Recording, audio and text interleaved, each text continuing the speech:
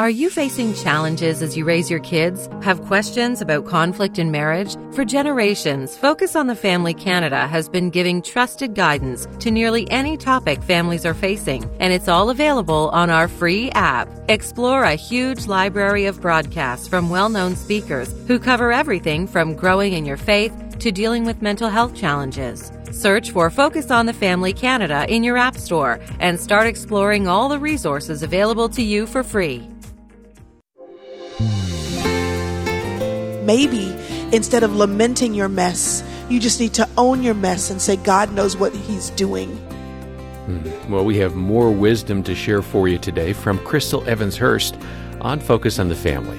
Thanks for joining us. Your host is Focus President and author Jim Daly, and I'm John Fuller. John, Crystal has been sharing encouragement for anyone who's experiencing a difficult time. And her starting point can be found in Ephesians 2:10, which states that we are God's workmanship. And Crystal's explaining what that really means for our everyday lives. And if you missed part one of Crystal's presentation yesterday, please get in touch with us. We can send you the entire message on CD or audio download, or you can get the Focus on the Family app for your smartphone. Yeah, our details are going to be at focusonthefamily.ca, or give us a call, 800, the letter A, and the word family. Crystal Evans-Hurst is a blogger, podcaster, homeschooling mom, and a very young grandmother. She's the author of a book called She's Still There, Rescuing the Girl in You, and she's the daughter of our good friend, Dr. Tony Evans. And once she gets going, I think you'll recognize her dad's speaking style. She's got it, and she can preach. And join us now for a front row seat at the Myrtle Beach Convention Center for Crystal's message at a Women of Joy conference on today's episode of Focus on the Family. My grandmother, who had sewn clothes, great seamstress, wasn't a living, something that she just did on the side to make extra money. And I said to her in the 6th grade, will you help me learn how to sew? I was graduating from the 6th grade and wanted to make my dress. And y'all, I didn't realize that when you sew, you don't just whip out the fabric and put it on the machine. You have to painstakingly pin the fabric to a pattern and be very careful about how you cut, because how you cut will determine how easy it is to sew the pieces together, that everything lines up the way it's supposed to line together. Well, I didn't know all that in the 6th grade. So by the time we got to the end of the cutting, I was like, Grandma, can you just finish it? I don't think I want to learn how to sew. I forgot about that when we started homeschooling, and my oldest daughter, who's very creative, very artsy, wanted to take a quilting class. And I said, I'll quilt with you. Well, you have to cut out a lot of little pieces. So I got most of the pieces cut out. I even got most of the front sewn together. But by the time she had finished her quilt, binding, backing, and all, I just barely had the front of mine done. Y'all, I was so happy that the class was over. I didn't know what to do. And I just said, you know what? It's okay. I'll finish my quilt later. I folded up that top of the quilt and put it up in a closet because I had forgotten that sewing is not the thing. I'm so glad that my daughter has gone on to be a wonderful seamstress. I figured just skipped a generation. And one Christmas, she actually finished my quilt for me.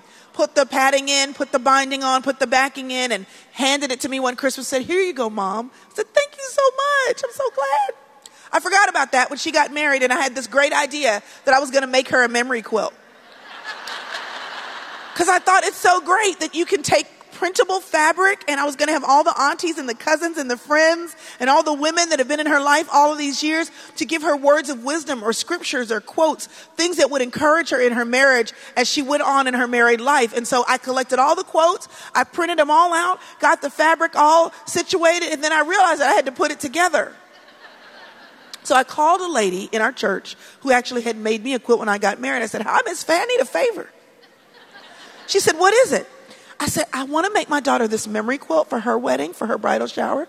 Would you help me? I've done all the work to print out all the quotes and scriptures and all that on the individual sheets, and I would love for you to just help me put it together. She said, I would love to help you do that. She said, when do you need it, y'all? It was a Tuesday. I said, by Friday. She said, well, I don't think I can finish it by Friday. What I might be able to do is just sew the squares together, so at least you have something to share with her. I said, I'll take it. So Saturday morning, the bridal shower came, And, this is a hot mess. And if you've ever seen the back of a quilt, you know that threads go everywhere. Okay, so I wanted to show her. I didn't want people to see the messy back. So I asked my sister Priscilla to hold one side of the quilt while I held the other side of the quilt. And the edges are frayed. I didn't want anybody to see that. So we kind of rolled the top and rolled the side and then got some binder clips from the office supply store and just stuck it together. When we opened up the quilt, every woman in the room said, "Oh my goodness, that's so beautiful. How thoughtful. How lovely. What a great gift." And all I was trying to make sure of is that they didn't see the mess on the backside. I did give that front-facing quilt back to Miss Faye. She did put it together. And I want to tell you that it is a beautiful quilt that my daughter loves to this day.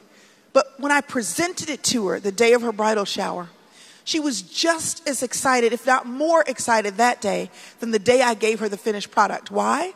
One, because she didn't see the back. And two, because if she had seen the back, she wouldn't have cared. What if, in the middle of our lives, as God is piecing us together with our experiences and our various personalities, what if we know the backside is messy? What if we know individually the backside of our story? We know where we've been. We know what we've done. We know what we've been through. And we pray to God that nobody sees the messy back. And let me tell you something. When you really believe that you are his workmanship, when you really believe in Psalm 139 that it says you are created in your mother's womb and God knew you before anybody else saw you and he stitched you together with a beautiful intention for your life. When you really believe that, then you'll stop hiding because you'll understand that even unfinished, even a little messy, you're his workmanship.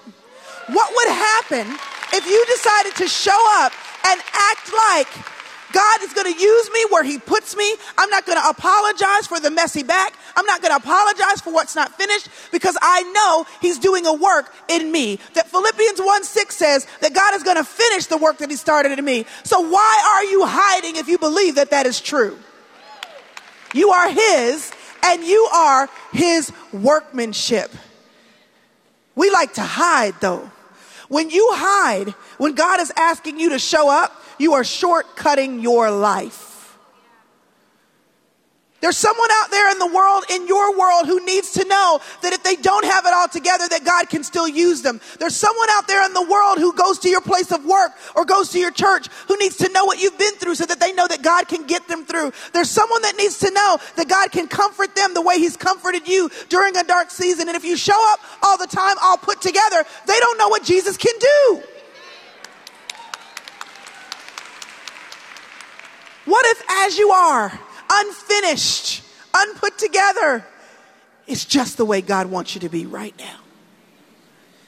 And what if you trusted in the perspective that God is always up to something good in your life? That it's true in Romans 8:28 when it says God causes all things to work together for the good of those who love him. That it's true.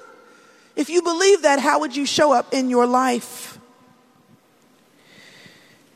I want you to know that you are not an accident or an afterthought. You are here for a purpose. My friend Valerie Burton says God made no mistakes when you were created. You are uniquely designed for success in your purpose. He made you alive. And I need you to recognize that perspective on your life, even messy, is okay.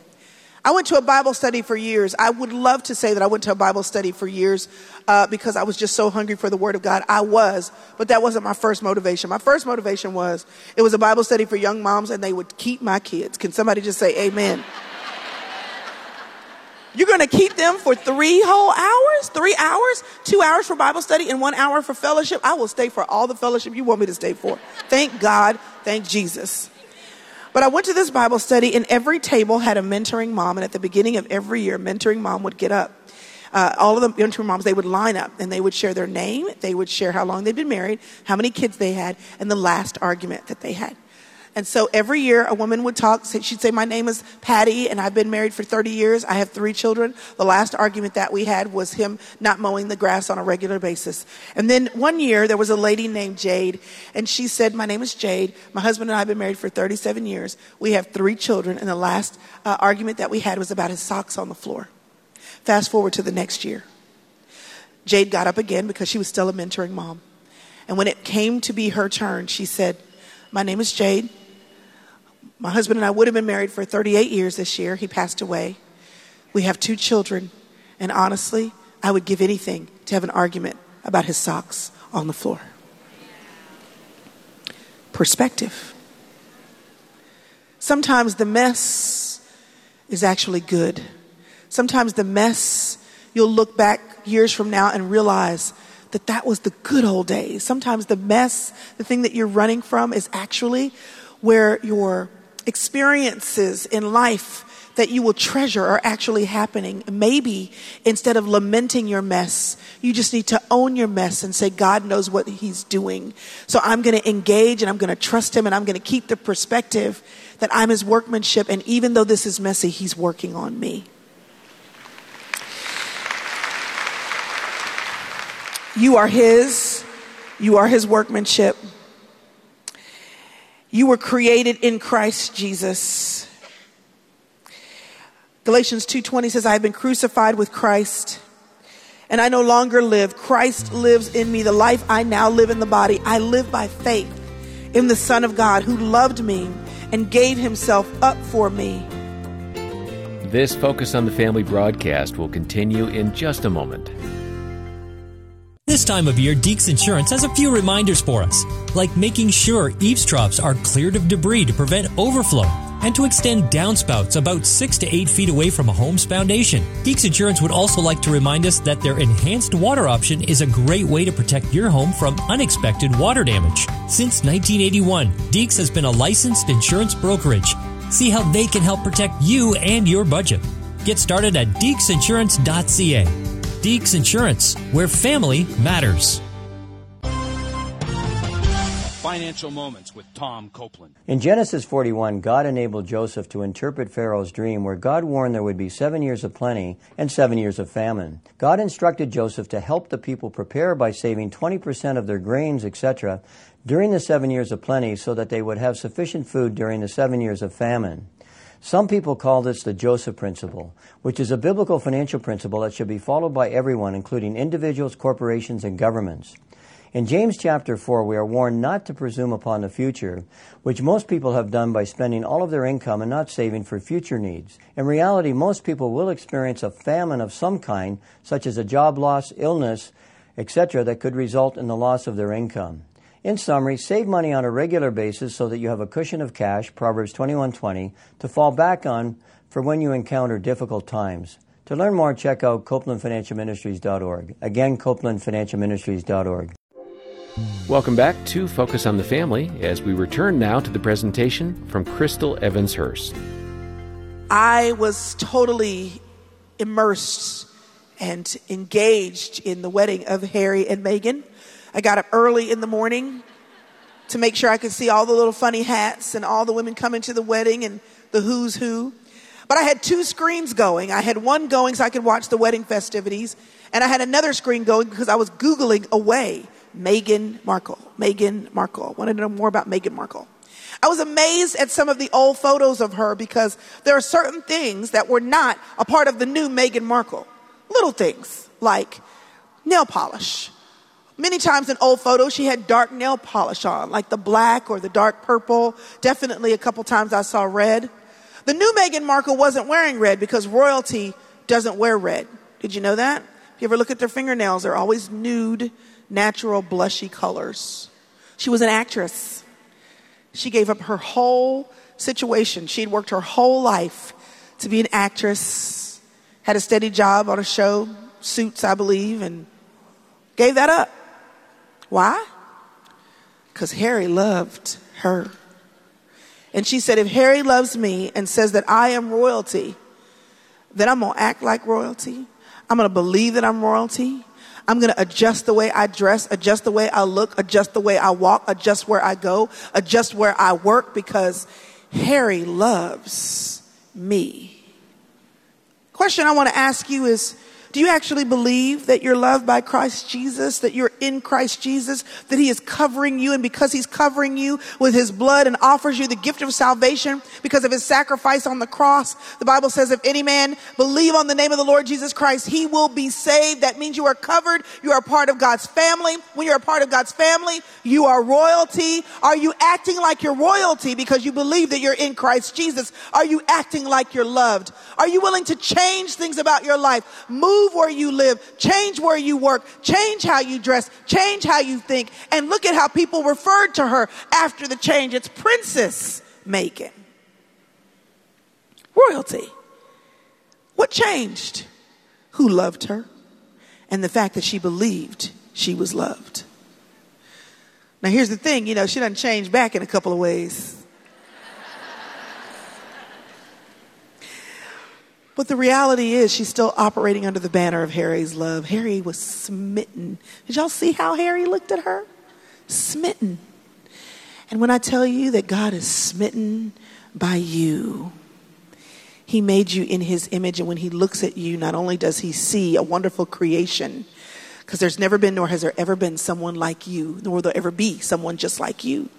The fingerprints are different. The pattern on your tongue says you're unique. The pattern on the back of your retina, remember Tom Cruise in Mission Impossible? It would scan his eyes. It's true.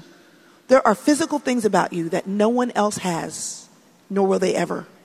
The same is true of your soul, your personality, your experiences, your gifts, your abilities, your interests, your passions. There is no one like you. And when God looks at you, he says, look at her. She's one of a kind. And you are loved so deeply and so ferociously, so much by a God who created only one of you. And if you actually believed you're loved, how does that change how you see your life? How does that change the lens through which you see what happens in your everyday? Listen, I really mean it. There is no one like you. I am barely dressed today because my sister makes sure I look decent every time I leave the house. I'm so glad she has the gift of shopping because I don't. I believe in black. I believe in yoga and t-shirts. I believe that when God created elastic waist with drawstring, he was thinking about me specifically. She enjoys it. It's a passion for her. There's nobody like you. A lady one time came up to me and she says, I got it. I know. I got my purpose. It just dawned on me while you were talking. I finally know my purpose. I said, what is it? She said, brownies. I was like, okay, that might be my purpose too, but why do you say that? She said, every Sunday I make brownies at church, every Sunday. And I thought all this time that this is just some random thing I do. I now realize I love it so much. I do it every week. Nobody has to ask me. I'll bring brownies or muffins or cake or cupcakes, and I bring them and everybody calls me the brownie lady.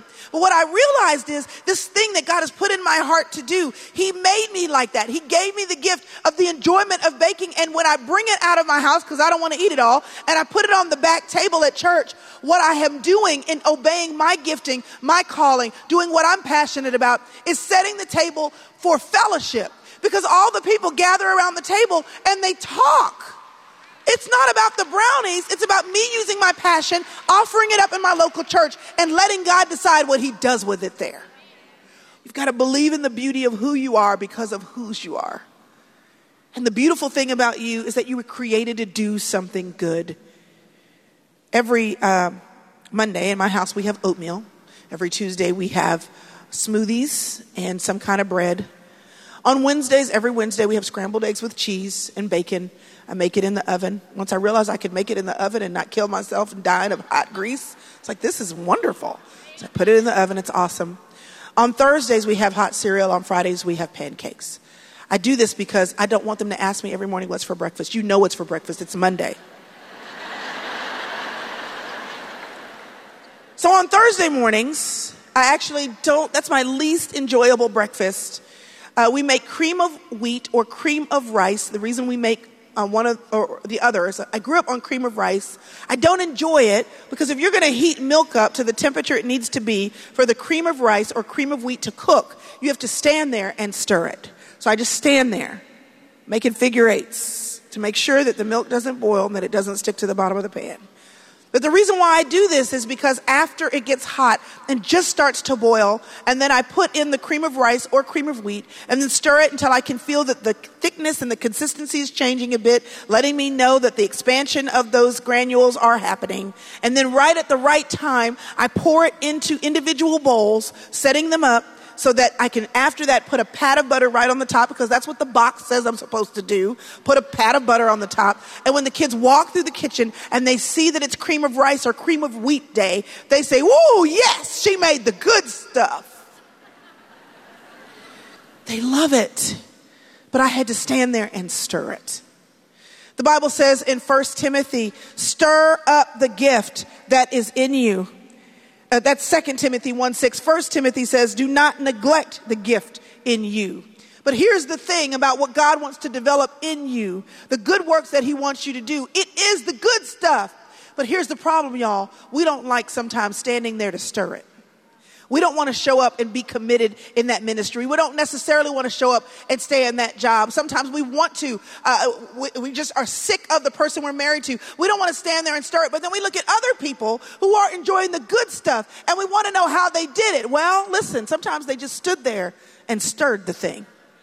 It wasn't time that was celebrated. It wasn't time they enjoyed. It wasn't time that they were excited about it. But they knew, they believed that something on the other end of the stirring was going to be good. So they stood there and they put in the time. They put in the time on the job. They put in the time in their education. They put in the time to study God's word. They put in the time to taking care of the body. So when we see the other side of it, we say, there's the good stuff. What if the good work that God wants to do in you requires you in the season that you're in to just stand there and stir it?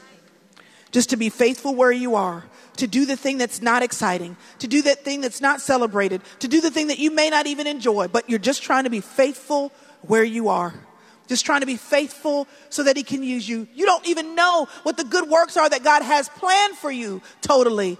But I can guarantee you that often when we see the good stuff in other people's lives, there's a season of their lives where they just stood there and stirred it, being faithful where they were planted. We all have a starting point at the blood of the Lamb, and I realize that our starting points are the same in Christ, but then we have to go down the road, and often along the road some things in our lives spill. I understand that it's messy. I understand that you don't like it. I understand that it wasn't planned. I understand that you really don't understand why God would even allow this, but let me remind you of this. Regardless of what happens, you are his workmanship. You are created and covered by Christ Jesus. And if you're still here, there is still something for you to do. So when life goes awry, when life doesn't look the way you wanted it to look, when it's painful, when you're discouraged, I want you to keep in mind that you are still here, and the seatbelt represented by the blood of Jesus Christ on the cross for your sins means that you are covered, you are saved, you are safe. Keep perspective. So no matter what the doctors say, you get to live forevermore. No matter what those kids are doing and going astray, that does not mean that God cannot redeem the time. No matter what you lost, that God can recover. The locusts have stolen. God can bring that back many times over. I need you to keep perspective that as long as you're here, you're still moving down the freeway of your life, and there's still more for you to do.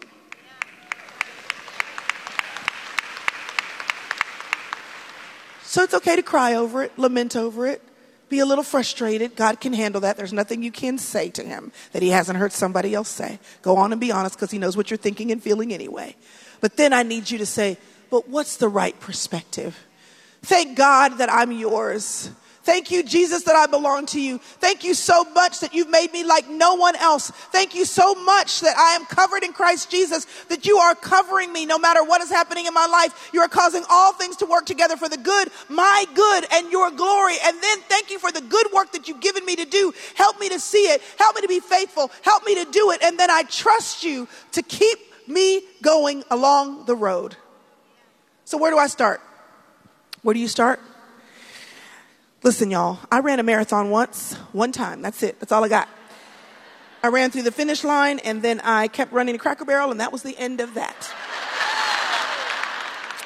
But let me tell you this.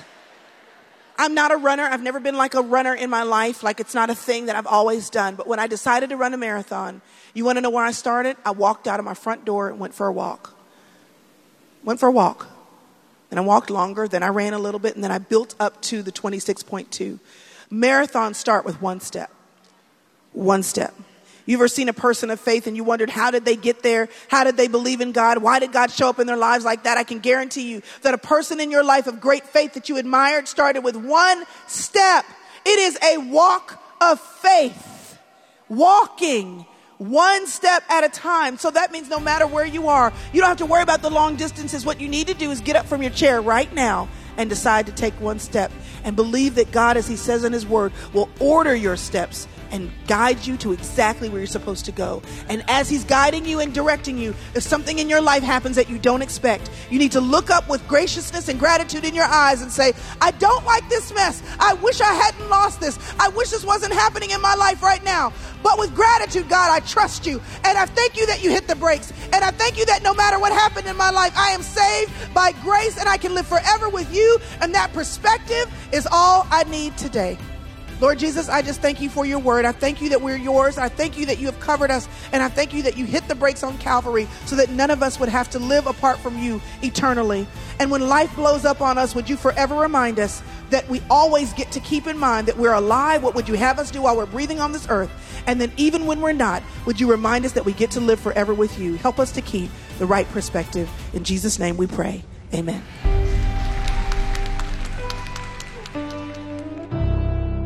And that's where we'll have to end this presentation from a Women of Joy conference featuring Crystal Evans-Hurst. Wow, she is a dynamo, and what an encouraging message. And it's true that we can handle the ups and downs of life better when we have the right perspective, God's perspective. A great way to find that insight is through reading your Bible on a daily basis to soak your mind in God's thoughts. You can try a one-year Bible. It gives you short daily readings from the Old Testament, the New Testament, plus the Psalms and Proverbs. I've done that. Invest about 15 minutes a day, and you'll be able to read the entire Bible in 1 year. Yeah, Dina and I are doing that, and we love being able to exchange ideas as we read. And we are going through the Bible in a year. It's a great program. And if you're new to the faith, or if you're on the fence about the claims of Christ, let me encourage you to reach out to us. We have a free e-booklet called Coming Home that explains what the Christian life is all about. Get a copy when you visit our website or give us a call if you'd like to talk about it. We are here to help, and our number is 800, the letter A and the word family, where you can find the Coming Home booklet and other resources at focusonthefamily.ca. And let me encourage you to donate to Focus on the Family as we do our best to introduce people to Jesus Christ and help them build a great marriage and be godly, effective parents. That's our mission here. And when you get in touch, ask about how to get a copy of the book by Crystal Evans-Hurst called She's Still There, Rescuing the Girl in You. It offers great insights on how to be the woman God designed you to be, even if you've had some detours in your life so far. So get your copy from Focus on the Family Canada, where the proceeds go right back into ministry. That's right, and our number is 800-A-FAMILY, 800-232-6459, or you can donate online and request your copy of She's Still There by our guest at focusonthefamily.ca. And when you get in touch, be sure to ask about a CD of the entire presentation from Crystal. Next time, Dr. Randy Schrader shares simple habits to improve your marriage. If there's one word that points out the difference between a happy marriage and an unhappy marriage, it is planning. Happy couples planned time together. On behalf of Jim Daly and the entire team, thanks for joining us today for Focus on the Family. I'm John Fuller, inviting you back as we once more help you and your family thrive in Christ.